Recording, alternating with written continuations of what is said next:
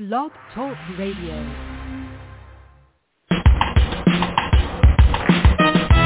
Let's get lost in a better place. Pick up a book, travel through time and space. So much to learn, so much to see. A chance to escape reality. Open your mind and your heart. Gain new knowledge, get a fresh new start. MJ Network will bring you there. So let's talk about it. We're live and on the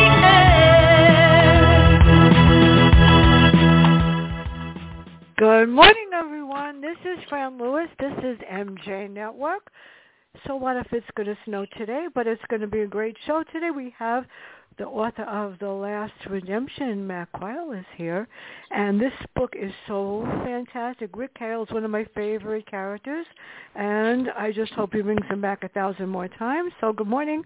Welcome to MJ Network. MJ after my sister, Marsha Joyce. Well, thanks for having me again, Fran. Always nice to be here. It's not snowing out in California, at least Southern California. Well, that's not fair. Yeah, it was snowing the other day. We had snowflakes, and they promised us some more of the horrible white stuff. And it's freezing here, too, by the way, people. So make sure if you're outside, you wear 3 winter coats because it is officially 34 degrees. No, it's not too bad. So tell us, give us a brief summary of Last Redemption and the backstory about Rick. I like this character a lot. Thank you.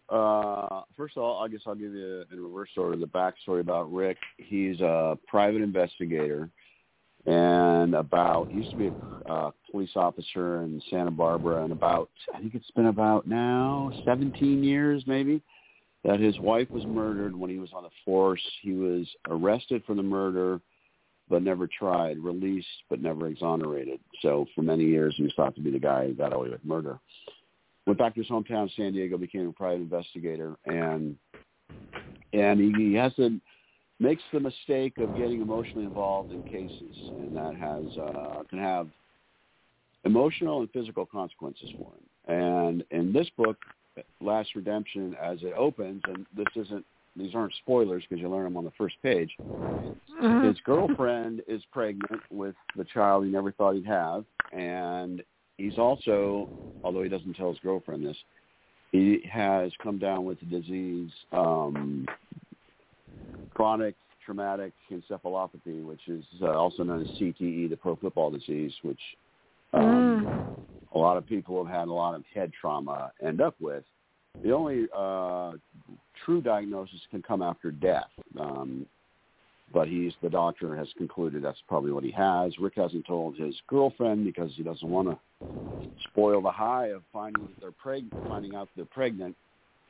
But he's kind of relegated his work because of an upcoming child and the fact he's in a committed relationship for a change to not doing dangerous jobs. He basically does background checks for corporations. That's kind of what he's doing.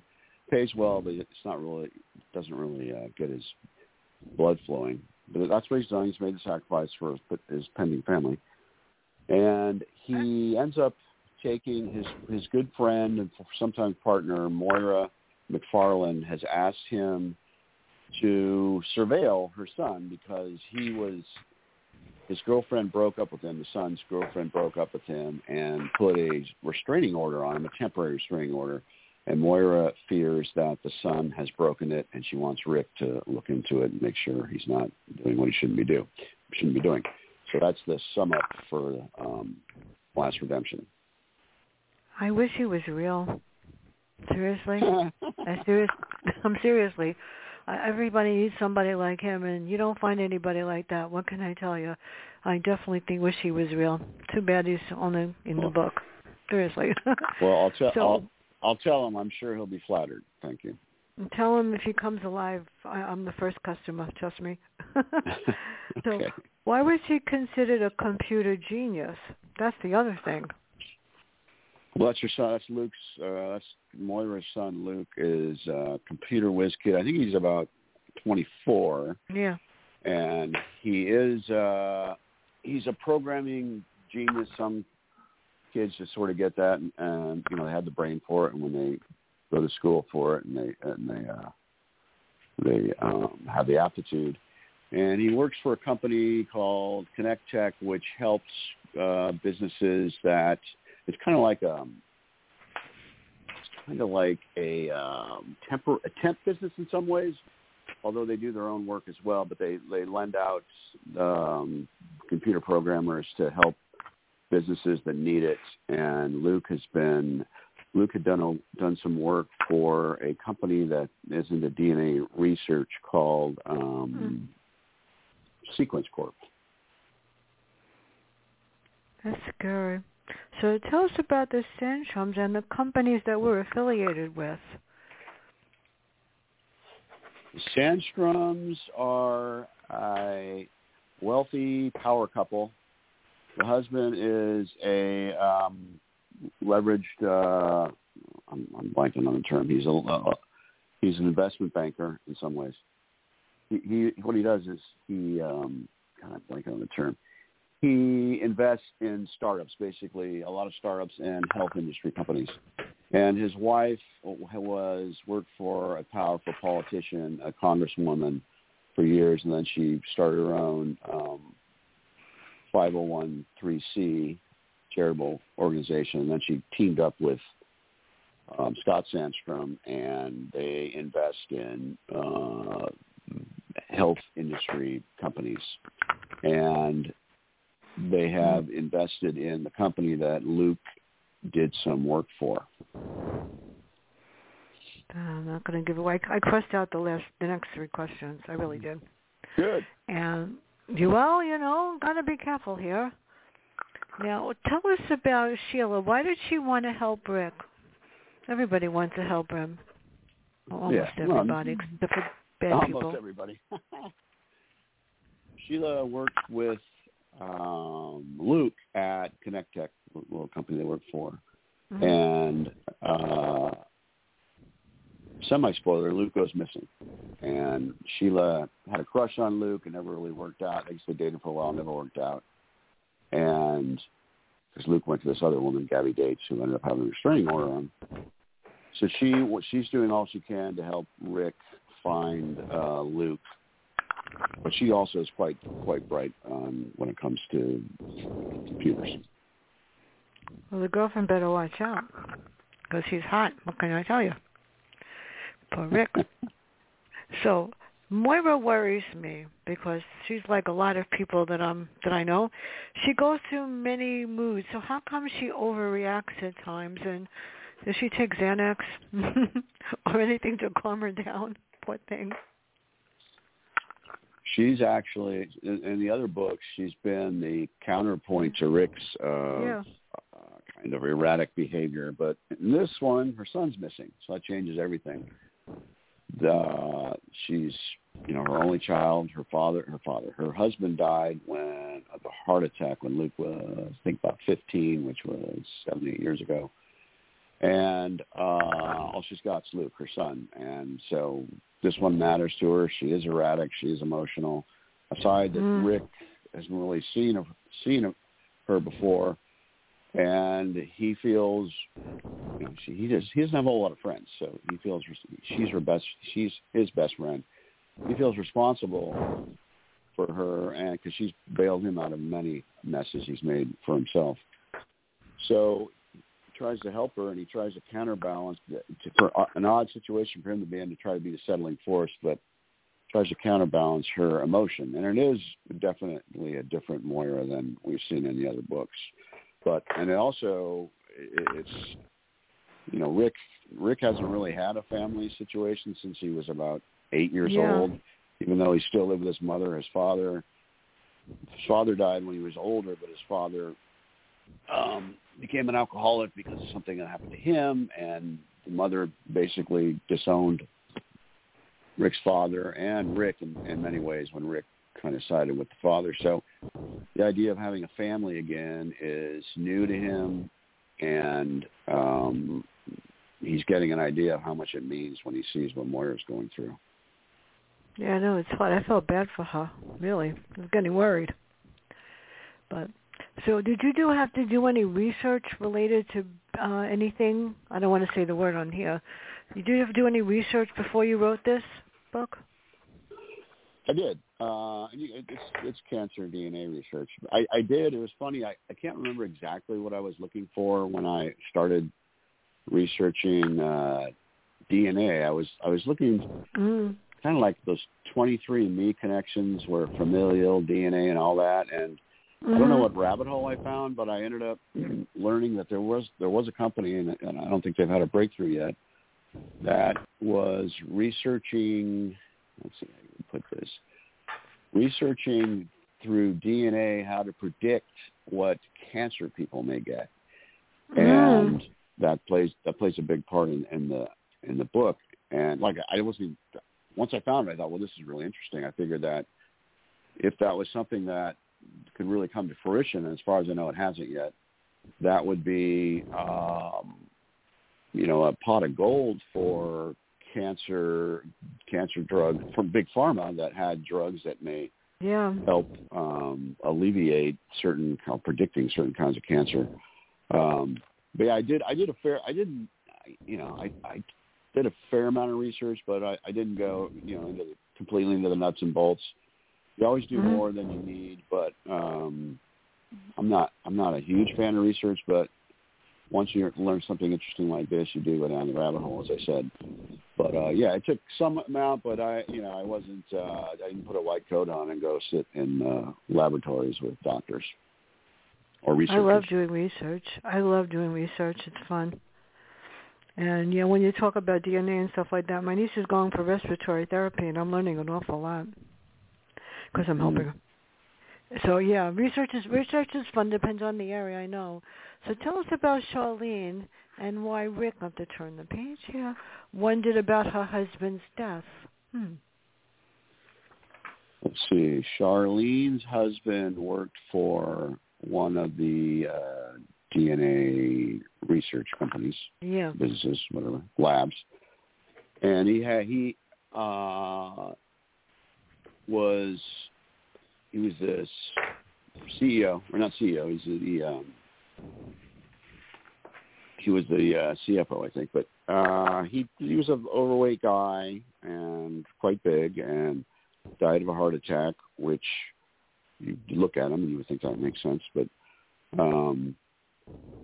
Rick began to thought there might be something more to it because of some of the things he was finding out, and he finds his wife, who's probably 50-something, early 50s, and goes to talk to her and learns quite a bit. I won't get into what he learns, but the interesting thing about Charlene for me is that I didn't, first of all, when I'm writing the book, I didn't know there'd be a character like her.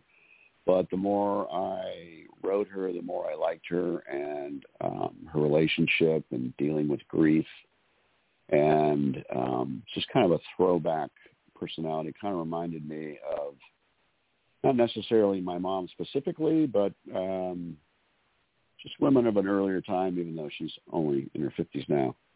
And it was one of those things where like I said, I didn't expect or plan to write this character, but I really enjoyed it, and I thought she was a pretty solid person. That is good, yeah. It's fun when you model somebody after somebody you think you know, or somebody in your family, so it makes it easier to make it. But so, who were the two men that were doing surveillance on Luke's condo, and why? And why was he such a threat? I like Luke, by the way, despite of himself. Thanks. Rick and Moira, when Luke goes missing, all of a sudden this pretty innocuous surveillance turns into something big. And, of course, someone has died, as always happens. Someone's been murdered.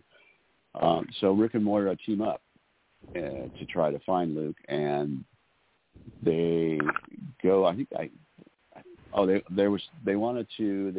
go through Luke's trash when they'd been to his apartment before, right when he was missing immediately, and forgot to go through his trash because they weren't really sure what they were, because they're looking for clues, anything that might help them find him.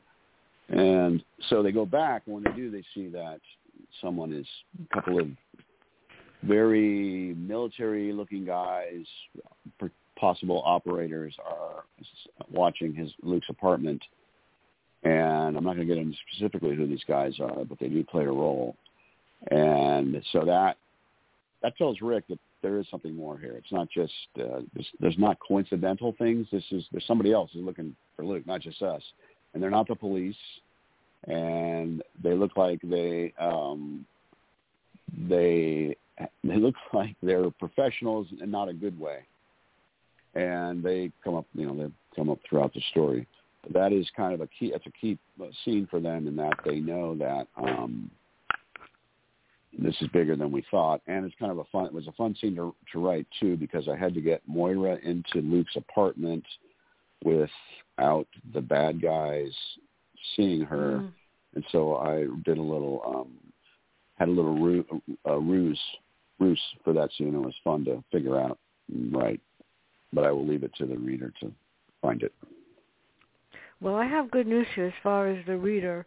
My UPS guy, I'm the only person he brings the books up to the door. They're not supposed to. Yeah, he asked me for this book when I'm done. He wants this one. Oh, really? Well, fantastic. Yeah, but he doesn't know. Well, you know what? I write in them, so I actually ordered one for him. It should come today, or it should come tomorrow. He's going to get one that doesn't have writing in it. He asked for yours. He asked for Mark Cameron's Chain of Command. Oh. And he's already read Panic Attack by Dick Belsky. He loved it. So I said, okay, let me get you Matt's book. Let me get you Michael Connelly's. And that way he doesn't know he's getting it for Christmas because he's a good guy. Oh, how sweet of you. That's really sweet of you. Yeah, I appreciate it readers because... out there. Yeah, I know. Well, you should see the readers in my building. The porters take it and send them to their country because they don't have libraries there. So they'll get this one. Yeah, I just give them away. Other than that, otherwise I wouldn't be able to sit here because there'd be books piled to the ceiling. So you know the feeling. Yeah, when Luke calls Rick about going to Gabby's house, why doesn't he realize he might be blindsided? You guys got to watch out, people. I can't talk about the Gabby scene. I got that. Okay, that's why I didn't finish the rest of it. So it's all right. Rick suffers a lot throughout the book with what's wrong with him, and he puts himself in some dangerous situations. How come? Because I got nervous a couple of times that he was going to really not make it, and that wouldn't make me very happy. Yeah, it's kind of he's ever since his wife was murdered all those years ago. He feels in some ways responsible, and that's in the backstory to the first book, Yesterday's Echo. He's had this kind of overwrought desire to find the truth of the matter. Anytime he's hired on a case and there's some deeper truth, he's always trying to find it, maybe going beyond even what his clients have asked of him. And he puts himself in danger, and right now it's a selfish thing for him to do, because up until recently he's only had his dog Midnight to worry about. Now he's got a pregnant girlfriend and a potential child on the way. Not a potential child, a child on the way. And it's kind of it's something he has to combat himself with. One thing I didn't mention about the CTE is that it makes Rick, as a kid, he boxed, Golden Gloves. He played football probably from the time he was 10 until he was a sophomore in college. And he has had numerous concussions as a private investigator. And all these things add up. And I didn't think to be true to the character. I mean, it wasn't something I planned a million years ago when I started writing him. But to be true to the character and try to, this is all fiction, and all the things that happened to Rick wouldn't really happen to one person, but that's the way you write the books. So to be as true as I could to the situation, I thought it would make sense they had CTE. So it's been a violent life, and the violence hasn't stopped as he's gotten older, unfortunately. Oh, it did for a little while when he was just sitting behind his desk, but now he's back out there in the real world. He's on a mission. When he's emotionally connected to a case, they become missions, and he can't really stop himself, and that's not really fair to his girlfriend now and his potential child. Inner struggle. Isn't that there's a child that has that, I think. It was on the news the other day that he's got a form of that, CTV or something. Yeah, where they can't cure it. They don't know how to fix it. And his name is Hunter. For it. That would be. Yeah. I would be very that for a kid. That would be. He must have lived a traumatic life so far. CTV, something like that. It scares me. Poor thing. So, tell us how he met. I'm going to add this question because I have to. Tell us about how he met Leah and his relationship, and why doesn't he doesn't want to tell her about his problem. Yeah. Yeah, Leah was another one of those situations in a book. It was Lost Tomorrows, which was 2 books before this one, where she was the sister of Rick's former training partner when he was a cop, and the sister had died in a hit-and-run car accident, and Rick had gone up to the funeral, and he'd met Leah before when he was a cop, but she asked him to this is Lost Tomorrows a couple of books ago. She asked him to investigate, and that was all planned when I was writing the book. But then they got in a relationship, which I didn't plan. So once again, it's one of those situations for things I didn't plan for, but sometimes it works out for the best. So they've been together now for I think about 1.5 years, and they were brought together through tragic consequences, and it kind of built a stronger, fast, strong bond. And, Rick is truly in love, and he has to try to regulate his inner instincts, his baser instincts, in a relationship now. He hasn't been in a relationship for probably 10 years or so. And it's a different life for him. It's quieter, and there are demands that, to be a normal person that he doesn't do that well with. Does he have trouble seeing at night too? Does he have a vision problem at times? He has that was another book where something very bad happened to him. He's slightly recovered, but his vision's quite bad. He wears glasses now. So, yes, so he needs to put the glasses on to be, especially at night. And I can tell you, as someone who has very bad eyesight, that when the lights go out and the glasses go off, it's pretty mushy. Yeah, well, he gets the lights out in the middle of the street sometimes too during the case. That's even scarier. It's like, oh my God. Then I have to pray to help him get up. I know. So, tell us about Detective Sheets and Officer Brown. Can we talk about them? How did they come into play to help him or not help him?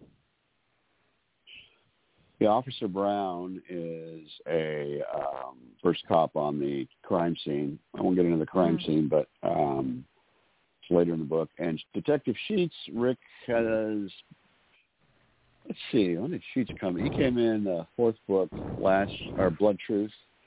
And Rick has had Rick's father before him worked for the La Jolla Police Department and was thought to be he was kicked off the force, much like his son later in life from Santa Barbara. He was thought to be a guy that was dirty, and so the La Jolla Police Department does not like Rick, and for not only just because of his father, but because Rick is Rick. And the one guy who's been fair to Rick, not friends, not buddies, won't help him, but the one guy who's been fair to him whenever he's dealt with him has been Detective Sheets. And he and Sheets have a couple of conversations in this book too. It's not like it's definitely not a friendship, but because there's another detective, Denton, who will not give Rick a fair shake. Sheets at least will. I know, and I didn't think that was right because Rick is great. Seriously. Now, the one thing I love about him... The law, though. I know, but you know what? He's a lot like me. He's straightforward, says what he has to say, and straight to the point. And people don't like that, do they? Because that's me too. And if he wants to know something, he's going to go after it until he finds out, and that's me too. Yeah. So that's why I like him, because I don't give up until I get what I want, and neither does he, does he? Well, I don't have a whole lot for bail if the cops come for you, so be careful. He's a hot character. I like him though. So I'm trying to figure out here. I'm going to skip these 2 questions until the end, and let me go over here. So how has he changed over the series? How has he changed? How do you create somebody like him? And then he, I read every one of your books, by the way. You didn't even know I read Night Terrors and all the rest of them. People find me. Thank you. Lisa found me. Ocean View found me. They I find me all it. Not only that, I have one more book to read. Actually went through 30 books in 2 weeks. I don't know how I did it. And the next one is Ted Bell, Sea Clock, and that's all I'll say about that. And I have on the rest of the chair is all Ocean View Publishing. Oh, well, lucky Ocean View. No, lucky me. So, Rick, I as you probably guess from our talks, I don't map everything out. And one thing, when I first started writing Rick 20 years ago, didn't know anything about writing. I mean, I had a degree in English, but I didn't know anything about putting a book together. But I was a crime fan, been a mystery fan all my life, and I wanted Rick to have. There are 2 things that were important to me as a know-nothing potential series writer, was that I wanted Rick to be a complete lone wolf, that he couldn't have a sidekick to bail him out, couldn't have a sidekick to lighten the mood, and the other one was that all physical and emotional trauma would have repercussions. Well, I broke the first rule very soon when I met Moira in second book, Night Tremors, and she had a small part in that, and I wasn't really going to. I just needed her for a couple scenes, kind of an antagonistic scene. Then she started talking, and Rick started listening. And I thought, well, she's interesting. I'll have her in a couple more scenes throughout the book, and I did. But I thought that would be it, one and done. She was fun. She's over. But no, she's come back, and of course, as we talked about in this book, she's been a huge part in the series. So I broke that rule. But the one rule I didn't break was the whole thing of everything matters. All emotional and physical trauma has serious repercussions. So I kept that. But even in writing and thinking about that years ago, I never thought that. I don't even think I knew about CTE 20 years ago. I don't think anyone did, but except maybe some doctors, clearly. But I didn't anticipate, for one thing, the series getting as dark as it did. It became much darker with revisions I made. And I didn't anticipate putting Rick in a potential life-shortening situation. But like I said earlier, I didn't see any way around it. I wanted to be true to the character, and I wanted to make it as believable, if it could be believable, as it was. So that's why I continued down that train. The whole CTE thing came to me about 2 books ago, and I thought, wow, Rick's had all these head traumas. I think I got to kind of explore this, and this is the first book where I do that. But no, he has changed. He certainly changed before publication. He became much darker. But the thing where he did change is that I did give him Moira as a friend, and I think that in some ways, although as he breaks the law and gets violent in many of these books, Moira has brought out a little bit of the light in him that I think if I hadn't somehow come across her, I don't know if I would have written 8 books, and I don't know if people would have wanted to follow a guy that would have been much more dour.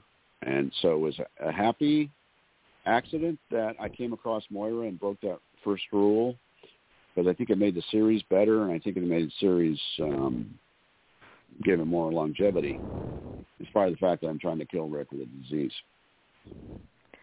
Well, actually, Moira does give me, she's suspenseful. You never know what's going to happen when she walks through the door. You never know what she's going to ask. Her mood changes. And there are days that she's a happy person, or she'll show up and then she'll disappear for a while. I remember. See, I told you, I read everything. And she's probably going to be angry with Rick at some point.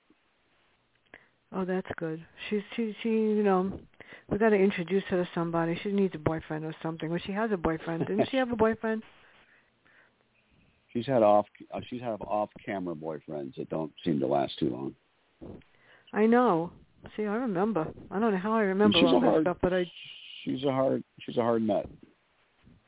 But she's like Rick's big sister, and they have a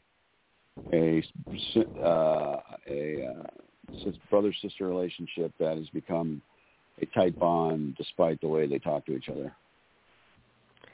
Well, sometimes you need somebody to be straightforward and straight talk and not take your guff. And, let you hear it the way you want to hear it.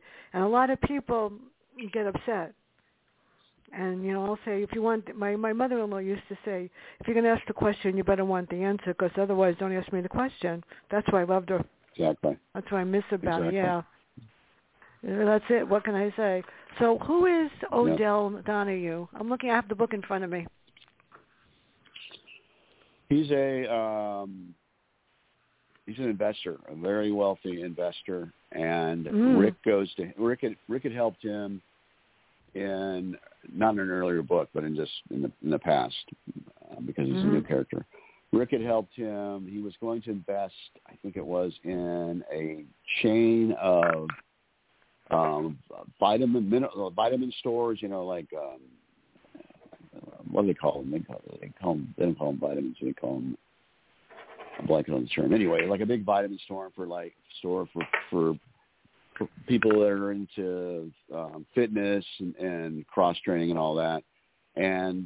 But because he's a very studious investor, he wants to check up on. He's a little iffy on the founder of the company, so he hires Rick to check up on him. And Rick finds out that the guy's dipping into not just his own vitamins, but other drugs, and he's not a good bet. And so the guy doesn't invest, and the company ends up going out of business. So OD thinks that Rick has saved him millions, so he's eager to help Rick. He's actually set up Rick with some of these business relationships he's had, where he's actually making some decent money doing background checks. So Rick goes to him when he has questions about the Sandstroms, because they're all in the investor world. And he was another character where I didn't see coming, that I put him in a house in La Jolla that I've seen, a real house that I remember. It took years for them to build this house. And I looked at it online, and it's a gorgeous, incredible house. So I wanted to stick somebody there, and I figured, well, this guy can afford it. So I put him there. And the one thing I did too, and this is true about the house, it's got underground parking, and it's got a rotating like Batmobile, platform when you drive in, because it's a 5-car garage. So you can drive in, and the thing spins around. So I thought that was quite cool, and Rick thinks it's fun too. So that was fun. I would like to be able to go inside that house, but I have looked at it online, and they pretty much show you every inch of it. So I feel like I've been there. Nice. And I'll have to settle for my little apartment. That's okay. Well, that's what I do too. Yeah. So before I forget, Thursday, this is really a weird title, Pickle Pink in Paris. The author will be here. On Monday, the author of The Council of the Cunning. And on the 8th, we got some really nice people that you know. Dick Belsky, Dennis Palumbo, and Charles Salzberg. And who's the fourth one? Yeah. Oh, T.J. O'Connor. And we're going to talk about something extremely different. Everybody is so caught up in this pandemic, and the publishing companies are not doing print. They're sending me print because it's me, but basically they only want to send PDF. So we're talking about how this miserable COVID, if it would only die and never come back, has affected industry, has affected life, and just in general. And how do you get a book published in this time? Because, I see a lot of people's new books coming out, and I'm writing one too, quite different from the rest of the world, I was told. And I'm just curious to know, how you get it published by a publisher that's not going to charge you $4 million. The 14th, we have the Cliff Diver on the 16th, on the 14th, Nancy Walker, Night Stalker, and on the 20th, what better way to end December than with Deb Pine's A Plague Among Us? And that's just December. And I am totally honored that on January 5th, Mark Cameron's going to be here with Chain of Command. That's big for me. Fantastic. I can't believe that. It's great. So, question. This is the hardest thing. Did you read Chain of Command? It's good. No. I was just going to make a brief comment about the whole, not necessarily the publishers getting books out, but the delay in things. I just found out that Ingram, one of the distributors, the big distributor, doesn't have. I mean, they had some of my books; they're all gone now. But they're waiting on others because they can't get them because of the supply chain issues. So, so that's a little distressing. But I know more are on the way. You're right. I agree with you. As a matter of fact, my optometrist, the girl in the optometrist office, just emailed me to say that they're still waiting for my glasses that I ordered like 3 months ago. Because usually they come in 2 weeks. You have to understand that exactly. I get bored wearing glasses more than a month. If I don't get 2 new pairs, I go crazy. I have to look good. I have about 10 pairs of glasses, and if I don't wear something different every day to match my crazy hair, it wouldn't be me. So she's like really upset. Well, at least you have backups. Yeah, but you get bored after a while, and somebody will say, "Didn't you wear that yesterday?" Oh no, it was not me. It was somebody else. What can I say? So when you decide to choose a title of a book, how do you choose a title that fits the story, like The Last Redemption or Night Tremors or the rest of them? How do you choose the title? Because that's the hardest thing. A lot of times I read books and I go like, how did that title fit that? It doesn't, I read millions. And I'm like, oh, that's not what the book is about. It's about something else. So how do you decide on the title? Yeah, that's a tough one because my first book, Yesterday's Echo, was a two-word title, and my publisher liked that. Ocean View liked the two-word title, so that's what they wanted to come thereafter. So for me, at least, like you just mentioned, you want the title to have some significance to what's actually inside. So I've had to think about boiling everything down to 2 words when I'm writing these books, and generally, I know some authors that come up with the title first and they write the book around it, but for me, it's the other way around. I find the title generally in the text. And this one, let's see, I can't remember. Really fits. I think it can't. Yeah. Thanks. Yeah, this was one of those ones that came after. I've had Blood Truth and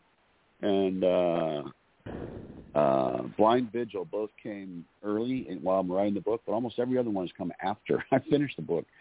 And this one came late, but it was in there. Generally, the title is somewhere in the text, maybe not specifically the 2 words back to back rather. But I don't worry about it when I'm writing it that much because I figure by the time I'm done, it's going to come to me. But often I have to go back and search for it afterwards. And with the book I just turned in that comes out next October or November, I finally came up with the title after I finished, and I inserted something later. It made sense, but I inserted something later to give me that title, and it actually brought everything together. But yeah, titles are hard when you have to do it this way, I think. But it is good in the long run for giving like an elevator pitch or something like that, or like a little tag for your book, because you've done all that work to kind of boil it down, if you can remember, which I have problems. Well, the fun part sometimes, my last book, Population Zero, a lot of people don't understand why I wrote it. That's really so sad. I created 9 worlds that no one would want to ever live in. I had a dead body come back and live in the world, hoping that people will understand that if you live in my world, maybe you better start living in this one the right way. So yeah, I'm only hoping. Yeah, I'm on tour. I can't believe they took it. Black Coffee Tours is Isabella Blackthorne, and they're giving me a tour for a month because I review for them and they love me. And this time they thought, Yeah, that I can't. Well, we'll see what happens because I didn't get any feedback yet today, and that's okay because I'm not ready to see any feedback. So the same thing with the title and the cover. I mean, I come up with titles that I don't even know, and of course you have a publisher that could help you. How helpful is the publicist when you're writing a book? I mean, I know everybody. I know that I get Lisa sends them. I'm her favorite person to send them, but I noticed that a lot of you guys have to sort of like promote your own thing. Is what I'm saying. Yeah, I mean, Ocean View is one of the mid-tier publishers in terms of size, and so a lot of the majority of the marketing is done by the writers, but that's not unusual, I think, for big houses either if you're a mid-lister. So it's good to hone the craft. It's good to know that going in, and I don't think I really knew that a million years ago when I started, but the more you go, I did understand that it would be good to meet writers, so I went to, and plus I'm a fan, so I go to book signings now, but I went, before I was ever published, before I ever had an agent, I went to book signings, met authors, went to conferences, I still do when they have them, and met other authors that way, and I highly recommend that for people who, are longing to break in. But Lisa does a great job. What Ocean View does for a small publishing house better than any other one I know is they do great. Yeah, they are good. Pre-publication things where getting you a lot of reviews and getting you interviews like this and putting it out there. So they really do, and Lisa in particular, works really hard at getting the most they can out of their limited budget. And they've always been really good at the pre-pub.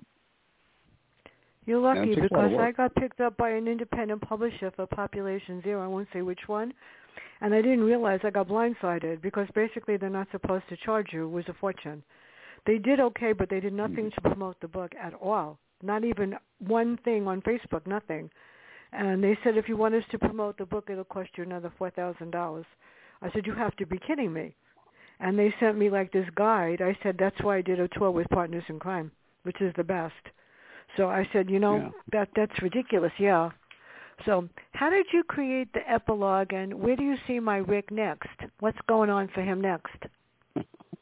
Rick. Every one of my books has had an epilogue. It just feels like there's a need to sum up, and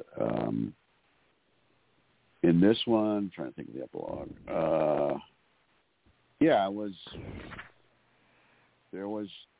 There was more than the ending.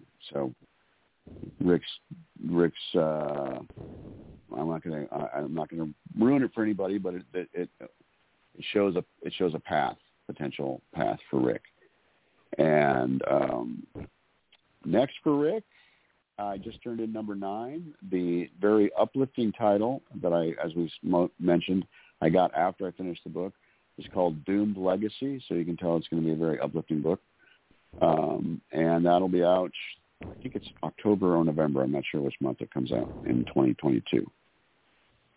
Well, as soon as they have it, they'll send it to me way before then. I could tell you now.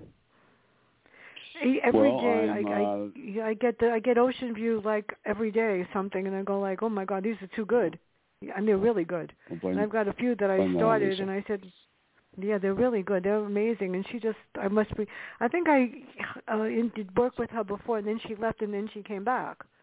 So what can I tell you? See how I don't know why I remember all this. Well, what can I say? They're lucky to have her. And I don't, if I need something, I just ask. So every single novel that you write is different, right? Every storyline is different. How do you decide the setting before we end? How do you decide the setting of the story? Like where it takes place? They generally they've only had one that's been outside San Diego, and now it's Santa Barbara and Los Samaros, which is where Rick went to school and was a cop, and it made sense to go back there. But what I try to do, if possible, is kind of have an iconic San Diego landmark in the books. I haven't done it with every one of them. But how I decide the story is, as we mentioned before, I don't we didn't mention I don't outline, but we mentioned I don't really plan even in terms of arc of series. But so the first thing that comes to me is the major subplot for Rick. What's going on with him physically or emotionally in his private life that he has to battle with, and then I figure out what case could he take that'll make that battle even more difficult. Sometimes they overlap. The actual, like in Blood Truth, there was a backstory about his father, or a subplot about his late father that really became a main plot. There were kind of two A plots. So that's happened in a couple books. But generally it's Rick's dealing with something, and there's also a case he gets involved in, and how could I make his life more miserable with the case. But the subplots come easily. The subplots seem to come easily, and the plots themselves, the main plots, are more difficult. That's amazing, because that's the hardest thing is when I get a book to read, like the other day, like yesterday, and the plot is ready to put me to sleep, or I get angry because I think the plot is based on a real-life issue that really aggravates the fact that this person disagreed with that. Well, what happens when you have a book that has like 5 or 6 subplots and then 3 storylines, and that makes it hard for the reviewer? Well, I get it, because I take out my graphic organizer from teaching reading and I put it all together. But you don't have you might have 1 plot or 2 plots. You don't have like 10 plots in one book, right? Because that gets confusing for anybody. Yeah, I don't think I'm smart enough to do that. Plus, I write in first person, so. Yeah, well, you don't. Well, you also don't use prologues, right? You don't have a prologue at the beginning. No, a lot of the books do. Some of them, it's like what happened in the present, and they go to the past. The other thing I like about your books is that you tell it in one voice. I don't have to guess. In other words, the last book I read is, this is chapter, this is this person, this is this person, this is that. I go, oh God, why me? Yeah. And do you review them? Do you ever review the books? I don't review books. Because I would feel badly about giving a lore that I would have a hard time giving another author a bad review. But I want to be honest, so I just don't do it.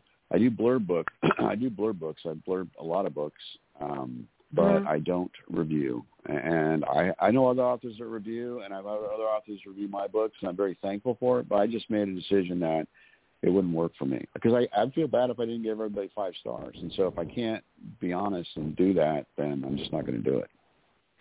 Well, you see, I agree with you. I don't give bad reviews ever. But if a book is like 3.5, 4 stars, I'll review it, but I won't post it on Amazon unless the person says, please review it. I will not review a book if it's less than 3.5 stars. I'm not going to review it at all, or just write a summary because somebody worked really hard. And I like the book I read yesterday. I won't tell you what it is. I wrote a review. I did not write a glowing review. I just wrote basically what I think about the characters, and at the end I said, would you want to come to this party? And it was awful. It was awful. And the party was about revenge, and I was like, oh my God. And when I found out why the party was for revenge, I got really upset about the public issue. So I said, I'm not posting this one on anywhere. It's coming out in February or whenever it comes out, and I'll just tell the publicist, you're lucky I read this. I mean, I won't write anything bad, but it doesn't exactly say it's one of my favorite books. It was horrible. Seriously. Thank God I have Ted Bell next. What can I say? So where can everybody buy every one of your books? Do you have another series besides Rick Cahill that I don't know about? No, I don't. Rick's all I have right now. My books are available, everywhere, all the places, local bookstores, Amazon, independents. Like I said, there is a supply chain issue right now, but I think that most of the e-retailers are lined up. I've got an event tonight in La Jolla at Warwick's, and they've got books, and I've got extras in case they don't. Well, I saw you in your room with signing books. I saw that on Facebook. which is really cool. Oh, that was I'm because of the world of COVID. I'm first of all really happy to do my first in-store book event where I'm actually seeing people in almost 2 years. I did interview somebody at Warwick's a couple months ago. Their first live event in almost a year and a half. But that I'm doing Poison Pen Zoom with Megan Beaumont, a great writer.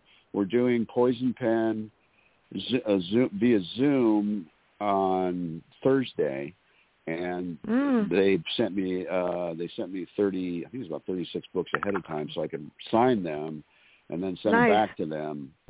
Yeah, so they could sell signed books as opposed to just book plates. So that was really cool, and I was happy to do it, and it was a very heavy box. Well, that is really nice. I mean, I haven't been anywhere, and I don't go anywhere because I'm afraid of this horrible virus that, maybe someday they'll figure out how to get rid of it. But it's great. I've been getting a lot of some of the authors send me PDF, and something. Once in a while I'm nice and I print it out, but it costs a fortune at FedEx. One book, I won't tell you, the author didn't realize it. There were like 700 pages, and it cost me $300 to print it out to do the interview. I didn't tell the person. I was like, oh, my God. And then there were a couple of authors that have just said, said to me, I'm sending you PDF. I said, but, it's very hard when you already set up the interview to tell the person. And I said to the person, it's going to cost me a fortune at FedEx. I said, thank you very much. What can I say? I won't do that anymore. Well, I mean, a lot of people don't realize, and I'm lucky because my friend at FedEx will do anything for me. I mean, I just have to call up and go tell them. Yeah, they're not supposed to, but they don't care. And if the author doesn't care, they'll do it for me. That's why when I walk in, I get my projects done right away. But anyway, I want to thank you. Do you do the panel shows? If you want to join the panel next Thursday, let me know because it should be interesting to get another point of view. But I can't next Thursday, but thanks. That's a good panel too. I know all those guys, and they're all good writers and good people. Okay. Well, thank you so much. This has been fun, and I can't wait to get your next one. And make sure I'm on the list, people. For those people that are out there, I'm praying to God that the CDC comes up with a cure for this or variant that's come up, and that everybody thinks before they say they don't want to get vaccinated. Everybody's entitled to their own opinion, but trust me, after seeing my family with this, you don't want it, ever. Matt, thank you so much. Everybody, have a great day. Stay safe, and bye. Thanks, Fran.